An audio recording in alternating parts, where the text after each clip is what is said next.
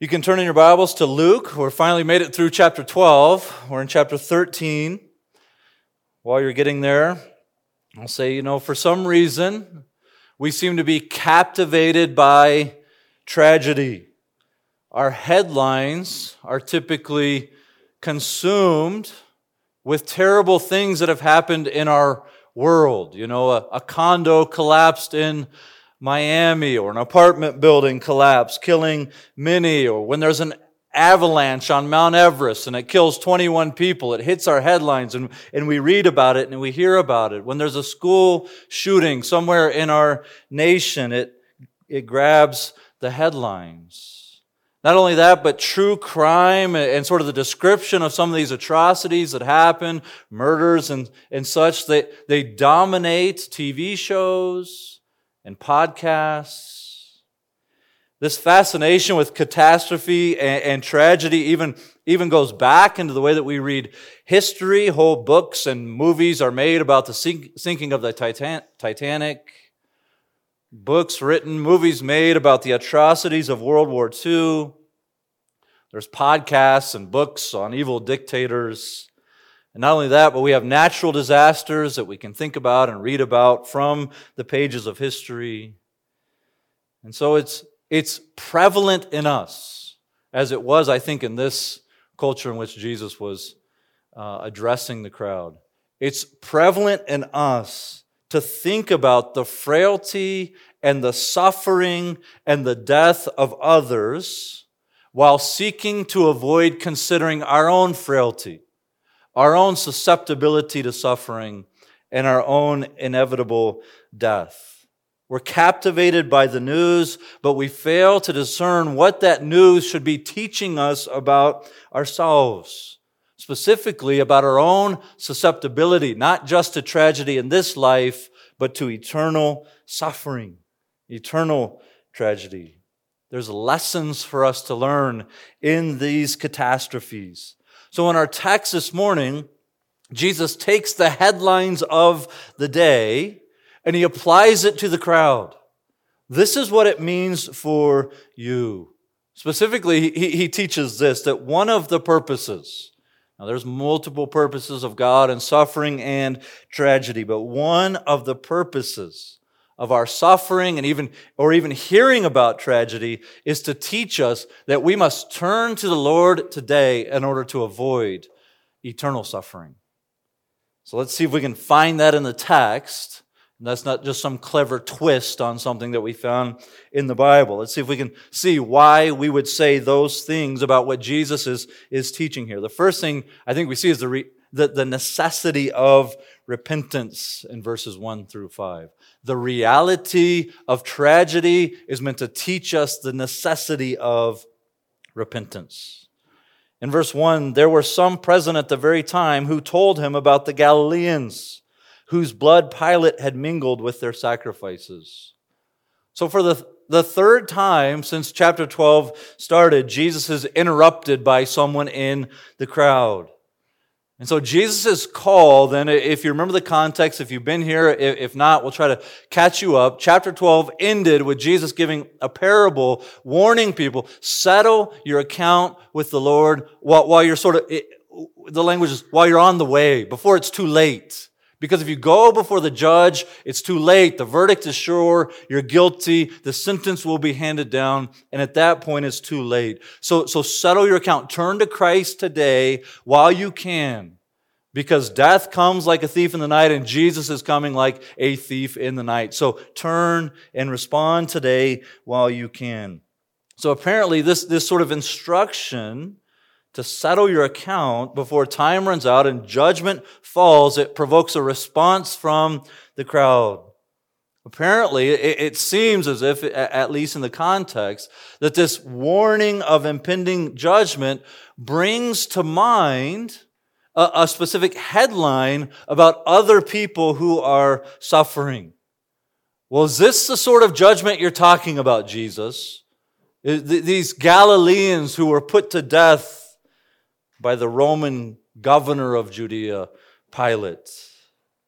And so what we see before we dive into Jesus' response is there's these two different sorts of tragedies. The first one is brought up by the crowd. Jesus is the one who brings up the second type of tragedy. The first is found there in verse 1. We might call it tragedy or catastrophe at the hands of other people. Tragedy by human hands. In this case, it's at the hands of the Roman government, specifically Pilate. The Romans were well known to use whatever tactic necessary to stifle any kind of dissension, any kind of unrest. And they would often resort to violence in order to maintain a semblance of peace. And as you know, there was no love lost between the Jews and the Roman government. And we know that Pilate would do whatever it took to not upset the higher-ups. That's what we see at the end of Luke. That's why he turns over Jesus. I can't have a riot on my hands, so whatever it takes. He also had a history of using violence to maintain the peace. We don't know a whole lot about this incident of Galileans being put to death here. They may have been trying to undermine the Roman government in some way. We don't know. We can at least piece together this. It was likely during Passover when Galileans would be going to the temple in order to offer a sacrifice that Pilate had a certain number of them put to death. He ordered them to die, and the sentence was delivered at the temple, or near the temple at least. It's that their blood was mixed with the sacrifices. It's a play on words, just saying they were on their way to offer these sacrifices. And this tragedy, this suffering, this catastrophe, it came at the hands of men. But there's another type of tragedy there in verse 4. Jesus brings this one up. Or those 18 on whom the tower of Siloam fell and killed them. This might be called tragedy by natural causes. What from the outside we would say, man, this looks like an accident. This isn't violence handed down from the Roman government. This isn't murder. This is an unfortunate accident. Siloam was a small reservoir of water located at the juncture of one of the corners of the Jerusalem wall. They may have been repairing the wall. Again, we don't know a whole lot about what happened here outside of what Jesus told us. Maybe they were repairing this wall and the wall fell. The tower fell. No one is necessarily at fault here. No one ordered these men to be killed. When insurance companies try to delineate between how they're going to cover something, they have things that are your fault, right? Or someone else's fault even. And then they have actually what they call, even to this day, acts of God. Like no one is really responsible. No one did anything really dumb. No one definitely caused this. It's an act of God. Although in this case, an insurance company would likely argue that the tower wasn't built well and they're not liable. But based on everything we know, this would be one of those instances. No one is to blame. No one is at fault. And it's hard to even imagine how it could have been prevented. So you've got this suffering at the hands of men. You've got these acts of God, or you've got these unfortunate accidents. But notice then that Jesus actually treats these the same way. He asks the same question. Are they worse sinners? Or are they worse offenders than those who did not experience death that day? If tragedy befell on them, whether it was at the hands of the Roman government or whether it was an accident, are they worse than the other Galileans? Are they worse than the others that were in Jerusalem that day? So what Jesus does with the question is he sets out to undermine a pretty common assumption about tragedy.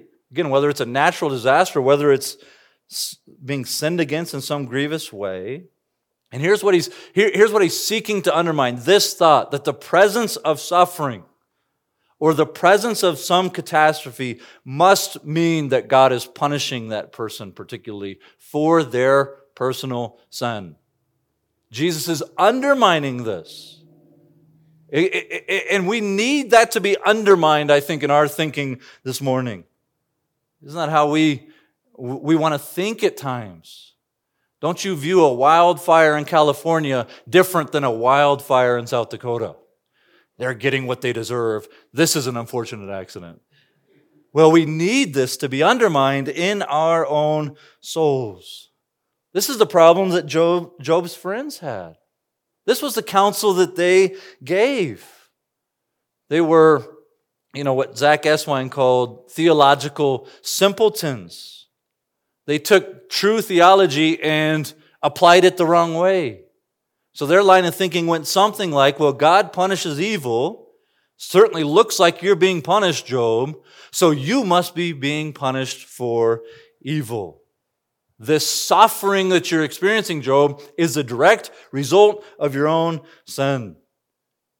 You know what Job said in light of their counsel? You are all miserable comforters. All of you. More importantly, God says of their counsel, my anger burns against you, for you have not spoken of me what is right. Why? Because they assumed that the suffering of Job had to have been the result of his own sin. They misrepresented God, and so God's anger burned against them. And so Jesus is making sure this morning that the crowd doesn't make the same mistake, making sure that we don't make the same mistake in misrepresenting God and missing the very lesson that God intends in suffering or tragedy. He won't allow the self-righteous assumption of the crowd to stand, that they died because they're not as righteous as I am. They died, so they must have been worse than me. So whether it's suffering at the hands of men or an unfortunate accident, inexplicable suffering, it does not necessarily imply that this is the direct result of their individual sin. It is in places, right? Herod was put to death because he did not glorify God. But we don't want to make an assumption based on our own self-righteous attitudes. And then, therefore, we don't want to make the opposite error either. We are in danger then, like probably the crowd here, to assume that a lack of suffering on their part means that they must be under the approval of the Lord. God's smile must be upon them because they did not die in this tragedy. We reject out of hand any kind of prosperity gospel, that it's necessarily in this life God's will for you to be healthy and rich and prosperous in every way. Who was prosperous in Luke chapter 12? The rich fool.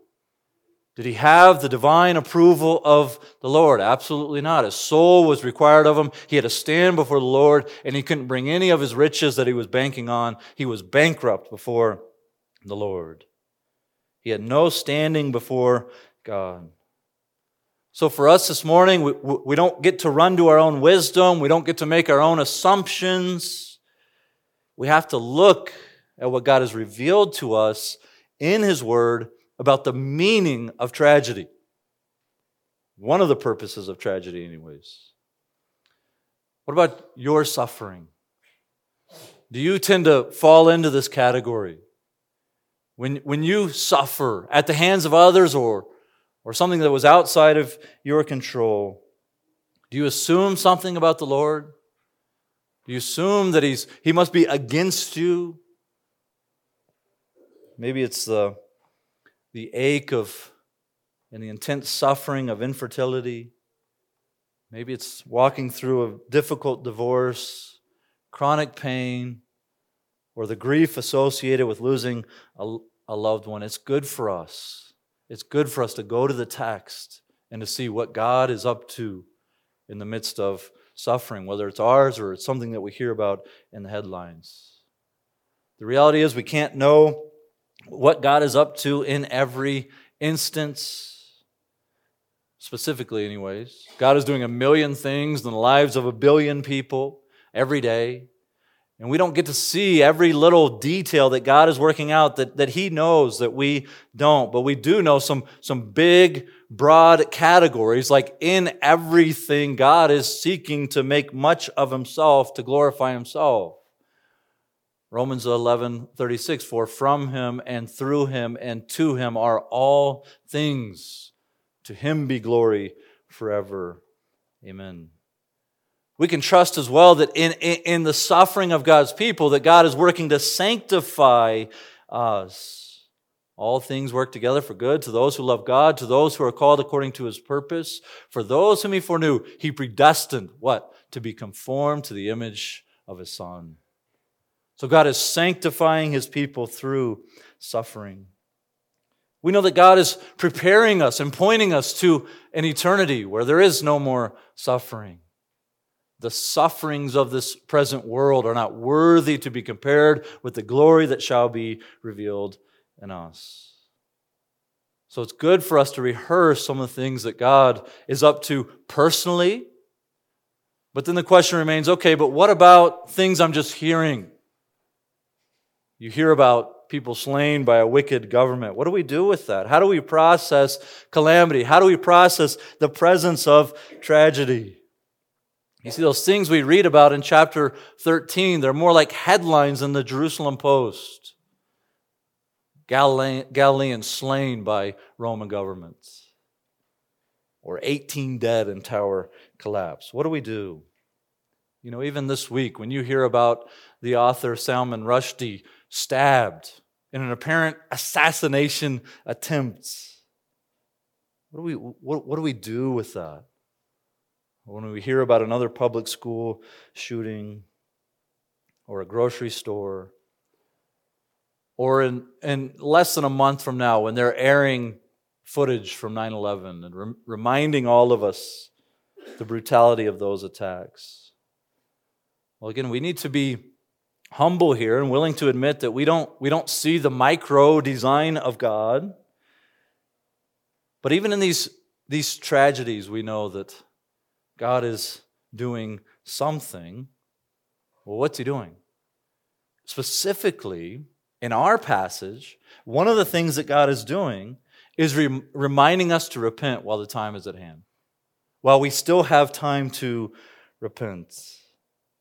So we're warned not to assume anything about the spiritual nature of those who were killed, and not to assume that we are in a safe place just because life has gone well for us. Tragedies teach us about the frailty of human life, the reality of death, the certainty of death. But most importantly, it reminds us of the necessity of knowing God.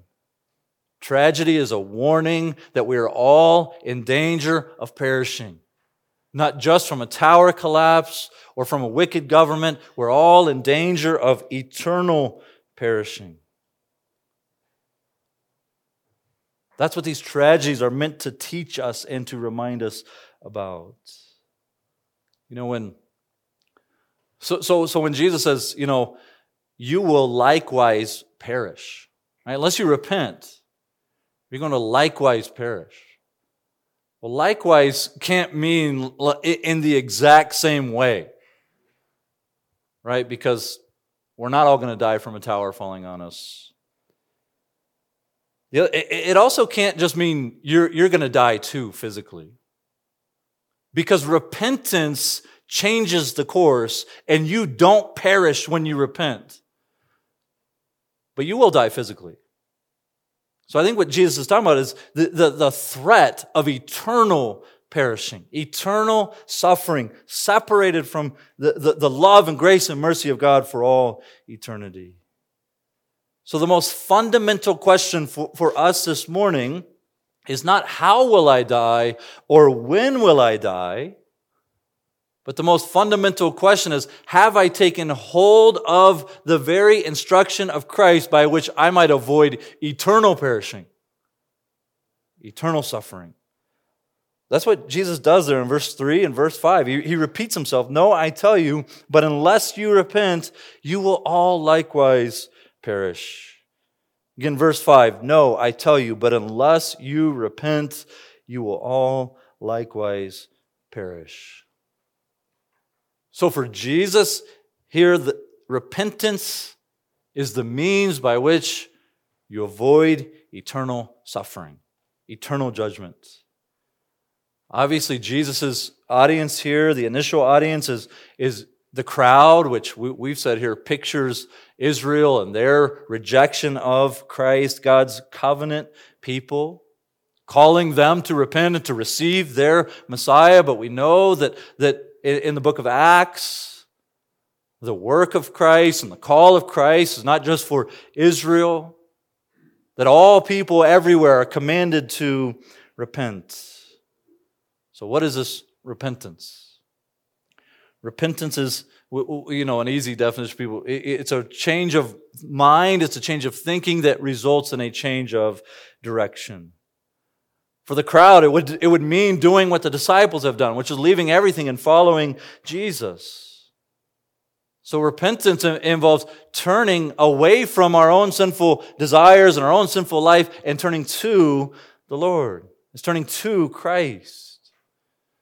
Thomas Watson said that repentance is a spiritual medicine made up of 6 ingredients. He says, first, there's a sight of sin.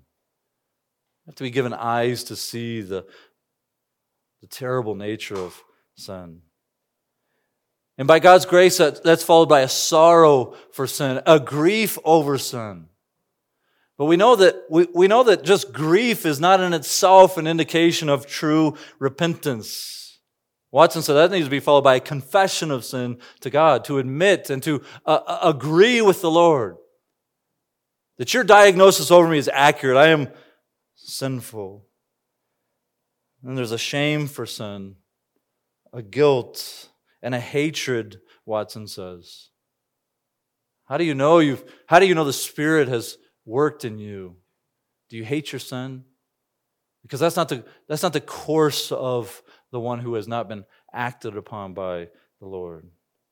And finally, he says there's a turning from sin and turning to the Lord. You think about this crowd here. Well, what was Jesus hoping that they would see? What was the sin that he would hope to highlight in them? Well, one of the primary things that was blinding them to the glory of Jesus was their own self-righteousness. It was their own legalistic practices, their own confidence in themselves was blinding them to seeing who Christ is and trusting in Him that He is the Son of Man who has come to deliver sinners from their sin. If you haven't seen your sin, how can you confess it and hate it and acknowledge it and sorrow over it? They wanted to compare themselves with others. And they took comfort in the fact that they're better than those. They must have been better than those who died in that accident over there. So Jesus is calling them to repent, not only of the things that when we say sin, they come to mind, these outward sins. He's calling them to repent of their own self-righteousness. So this morning, if you have come to the Lord in repentant faith and trusted in Him, that Jesus Christ is the only sufficient and final payment for sin, then don't take the presence of suffering or the presence of tragedy necessarily as God's punishment on you. There's no punishment to be left. It was all poured out on the Lord Jesus Christ. There's discipline. You might seek counsel from wise people around you and say, is the Lord working in me to discipline me? But don't assume that this is God's rejection of you, because you are accepted not because your life is going well. You are accepted in and through the work of Christ. But the opposite is true. If you have not trusted in Christ, if you have not turned to Him as Savior, don't assume that because your life has gone smooth, it's gone relatively well, you were born in the most prosperous country in the history of the world, and your suffering level has been relatively minor. Don't assume that it is God's approval of your life. Our approval from God only comes through Jesus Christ. Look only to Him. Don't look at your circumstances to try to figure that out. So we see here then the necessity of repentance. But as we've seen really, even from the beginning of Luke and throughout the rest of the Gospels and the New Testament, this genuine, true repentance is followed by a desire to walk in obedience. And I think that's why Jesus then turns immediately to the necessity of bearing fruit. The reality, number 2 this morning, the reality of repentance is seen in bearing fruit. Look there in verse 6. And he told this parable. A man had a fig tree planted in his vineyard, and he came seeking fruit on it and found none. And he said to the vine dresser, Look, for 3 years now I have come seeking fruit on the fig tree, and I find none. Cut it down. Why should it use up the ground? Now, fruit is obviously a metaphor. It's a picture of the evidence of true repentance. All right, you can tell a tree is an apple tree if it has apples hanging from its branches. Right? So fruit is evidence of what the person is made up of. You can recognize a Christian by the fact that she bears the fruit of righteousness. Now, this is over the course of her life, or his or her life.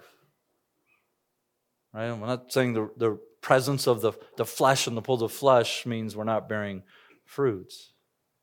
But this is what John the Baptist meant when he was talking to the crowds, and he said, bear fruits in keeping with repentance. You've turned initially to the Lord. Now demonstrate the reality of that turning through a desire to love God and to love others. Paul said it this way when he's describing his ministry to King Agrippa in Acts 26. He says, I declared first to those in Damascus, then in Jerusalem, and throughout all the region of Judea, and also to the Gentiles, that they should what? Repent and turn to God, performing deeds in keeping with their repentance. Performing deeds in keeping with their repentance. That's why Paul can differentiate between godly sorrow over sin and worldly sorrow over sin. One of the differences, godly sorrow turns and seeks to produce fruit in keeping with their repentance. So again, if the initial audience is Israel, Jesus is rebuking them for their lack of fruit. By and large, throughout the history of Israel, and certainly during the time of Jesus' ministry where he is about to suffer utter rejection, the covenant people of God lacked repentance, and therefore they lacked the fruit of repentance. But again, they couldn't see their own fruitlessness. They couldn't see their own barrenness. So Jesus uses this parable to demonstrate then the tragic consequences of a fruitless people. So in this parable, I think we see both God's displeasure, and I think we see God's patience. God's displeasure, and we see God's patience. I read verses 6 and 7. That's God's displeasure. A healthy fig tree would bear fruit once a year. So in the proper season, the owner of the garden comes to check for fruit, and he finds once again that this particular fig tree has no fruit. You know, it's not because the owner's not looking. It's not because of his own negligence. He has consistently examined the tree.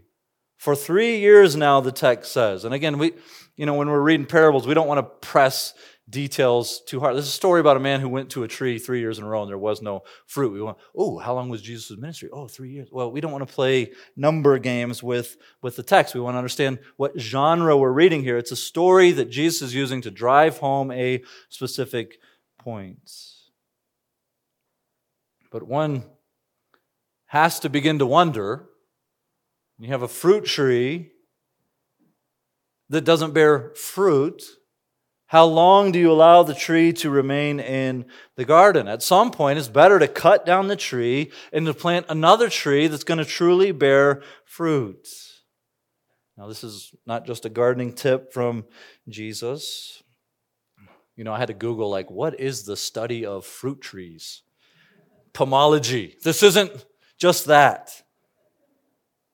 It's a scathing rebuke of the crowd. The God that you claim to love and to know and to serve, the God that you claim to be in covenant with, that has set you apart for a people, for His own possession, the God you claim to worship and sacrifice to, He's examined you and He's found you wanting. He's examined you and there's no fruit, there's no evidence there that you've repented. There's no evidence that you've turned to Him, that you love Him, that you're thankful for His mercy in your life. The prospect, then, of continuing in this state of fruitlessness in this parable is the tree is going to be cut down. To use the words of verses 1 through 5, they're going to perish. They're going to perish. So Israel here is on the edge of judgment, and God is giving them another opportunity, a little more time to turn and to repent. You see that in verses 8 and 9. You see God's patience, God's undeserved patience. And He answered him, "Sir, let it alone this year also, until I dig around it and put on manure. Then, if it should bear fruit next year, well and good. But if not, you can cut it down." Now the vine dresser in the garden says, let me loosen up the soil around the tree so that moisture, when it falls, maybe has a greater chance to get down there into the roots. Let me put some fertilizer around the tree, and we'll give it another year and see if we don't see some fruit by then. Again, we don't want to press it. Well, there's a owner and there's a vine dresser. Is this God debating it? No, this is just a picture of God's patience alongside His displeasure. So God is such a patient God. And we saw in Bible Hour last week the patience of the Lord. It gives people time to repent, and this demonstration of kindness is meant to bring people to a place of repentance. Remember Romans chapter 2, verse 4. "Or do you presume on the riches of His kindness and forbearance and patience, not knowing that God's kindness is meant to lead you to repentance?" Notice, I sort of alluded to this earlier, but the patience here is from the character of the vine dresser, not that they can look at the tree and say, man, there is actually some hope here. This is actually a pretty good tree. Let's give it just needs more time. There's nothing in the tree that should cause the vine dresser to exercise patience at this point. So God is demonstrating His patience here, but the time is running dangerously low. Next year, the tree will be cut down and removed from the garden. Even last week, we saw that repeatedly we're warned in Scripture not to mistake the patience of God, the long-suffering of God, for a lack of concern about justice, for a lack of concern about exercising judgment. Clearly, the crowd stands in a perilous position here. It's only a matter of time until the tree will be felled. In the words of John the Baptist from way back in Luke chapter 3, the axe is laying at the base of the tree. He's giving them a chance. He's preaching, He's proclaiming, He's warning, and in the warnings there's an implied response. But if you repent, you won't perish. And this story, this parable, it's left open-ended. The prospect of Israel turning and bearing fruit, it seems slim given their history and the hardness of their own hearts, but there's still time. There's time, Jesus is saying. Time for them to hear the warning. Time for them to follow Christ. Time to see the miracles of Christ for what they are, signs pointing to who He is and what He has come to accomplish. Time to submit themselves to the authoritative teaching of Jesus Christ. Yet because of their hardness of heart, we know as Scripture develops, by and large, they would continue to reject Jesus. We know that in the book of Acts that through, even though some individual, there's priests coming to faith, there's Israelites coming to faith, though there are some who would come to Christ, by and large, the nation remained in unbelief. And this opened the door for the gospel to spread to the nations, to go to the Gentiles. This was the mystery of the gospel. That the new covenant would apply not just to Israel, but to the nations. As God gathers for himself a people from every tribe, tongue, and nation. So here we see the saving plan of God unfolding for the gospel to go to the world. I do think there's an individual application we can walk away from this as well. There are individual warnings that we should hear as well. What is true about the way Jesus is warning Israel can teach us this morning the same message. The result of fruitlessness is being cut down or perishing. One of the primary ways that God gives us to evaluate our standing before God is the presence or absence of fruit, evidence. So the question for us this morning is, am I producing fruit in keeping with repentance? Our assurance is not found in the fact that maybe we came up in a Christian family. It's not found in the fact that you or I got really emotional one day at an altar, or that, when we just sing those old hymns, my eyes get teary. These aren't bad things, but they aren't the basis, the ground of our assurance in Scripture. I've said this to you before, but I hear preachers say that sometimes. 1 John 5:13, these things are written unto you so that you may know you have eternal life. Now, did you write down in your Bible the day you prayed a prayer? But that's not what John says. John says, do you love your brothers? Do you love God's people? Do you love the church? Do you hate the world? Has your relationship with sin changed?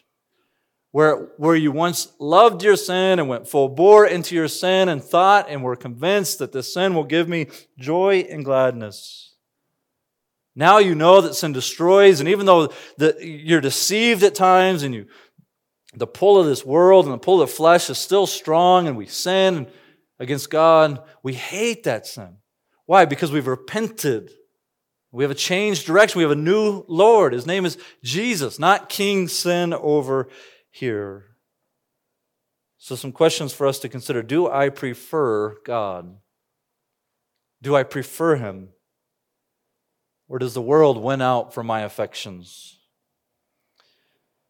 Do I love others? It's amazing to me how often Jesus returns to, here's the command I give you, love one another. Do I love others? Paul would say he died for all so that those who live might no longer live for themselves, but for Him who died and rose again on their behalf. So one of the signs that I've truly repented, that I'm bearing fruit, is that I'm not living for this little kingdom of self anymore. I've been set free from that. I can live for Christ, and I demonstrate this life for Christ in the way that I love others. But notice that the question is about fruit, not about perfection. It's about evidence, not perfection. So when I was working with teenagers, I would ask them this question: do you hate your sin, and do you hate it enough to at least fight? There may be seasons where you feel like you're not putting up a very good fight, but do you hate your sin enough to fight? Do I mourn over sin? Do I want to grow? Do I desire to grow in Christ? So the evidence of repentance is just that. It is evidence. It is not the basis or the ground of our forgiveness. We aren't forgiven of our sins because we have fruit. Instead, we have fruit because we are forgiven of our sins. So if we were to sort of put these two paragraphs together, we might say it this way. Because remember, there's this implied warning that the tree is going to be cut down because it's fruitless. So if we put these two together, we might say it this way. Don't be amazed at the news that a tower fell over and killed some people. Or don't be amazed at the news that Pilate is murdering people. Be amazed that God has been patient with you and given you time to turn to Him. And He then empowers you to walk in righteousness and obedience. So we are wrapping up another, I would say, hard saying from Jesus. It's a really difficult statement. But again, inside the warnings are calls to turn and to find life, to find eternal life in Christ. I heard the story this week of a pastor who was guest preaching in another church, and before the service began, this guy was talking to the pastor of that church that invited him, and the pastor said, I hope that you're not going to make my people uncomfortable this morning. Please don't mention anything about the reality of hell or the presence of eternal suffering. I'd hate for anyone here to sort of get squeamish or feel uncomfortable. And so the guy that was getting ready to preach, he said, I would never say anything like that without your permission. And so in the middle of the sermon, he gets to John 3:16, and he pauses dramatically after each line. He says, "For God so loved the world," long pause for dramatic effect, "that He gave His only begotten Son," long pause, "that those who believe in Him," long pause, "shall not," he looked at the guy who invited him and said, "Can I continue?" "Shall not perish." You see, the warning of judgment serves to highlight the grace of God. The reality of eternal judgment and suffering highlights the kindness and mercy of God. And what tragedy does here is it reminds us that we should have suffered.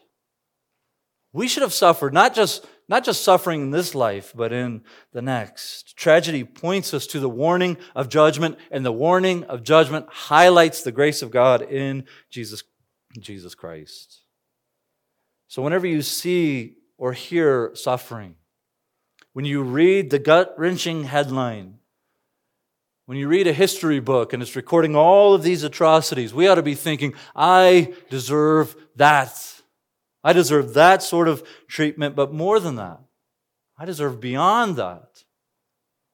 You know what? I shouldn't just stop there. The goal isn't just for me to feel guilty. The goal is to turn my eyes to Christ and to rejoice that the mission of Jesus Christ was to come and suffer this tragedy that I won't have to suffer eternal torments. We might say it this way: the greatest tragedy in the history of the world, the cross, produced the greatest good. Because as Jesus is crying out, my God, why have you forsaken me?" He's taking in Himself the penalty and punishment for sins.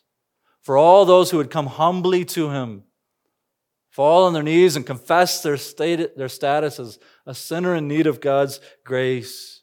For all those who Jesus says would repent, or as John 3:16 says, would believe in the gospel. Christ has taken on Himself the worst form of suffering so that we will not perish in the ultimate sense. Jesus said this about His sheep in John chapter 10, verses 27 and 28. "My sheep hear my voice, and I know them, and they follow me. I give them eternal life, and they will never perish, and no one will snatch them out of my hand." No one who repents will perish. Let's pray together. Lord God, we are guilty at times of taking our salvation so lightly, of assuming that maybe we were smarter than others or more righteous than others, Lord, but your word reminds us that there's none who loves you, there's none who seeks you, there's none who does good, there's no one righteous. Yet you chose, before the foundation of the world, to place your love upon us, to accomplish our salvation in Jesus Christ and apply it to us through the regenerating work of the Holy Spirit. May we rejoice and rest in that. In Jesus' name, amen.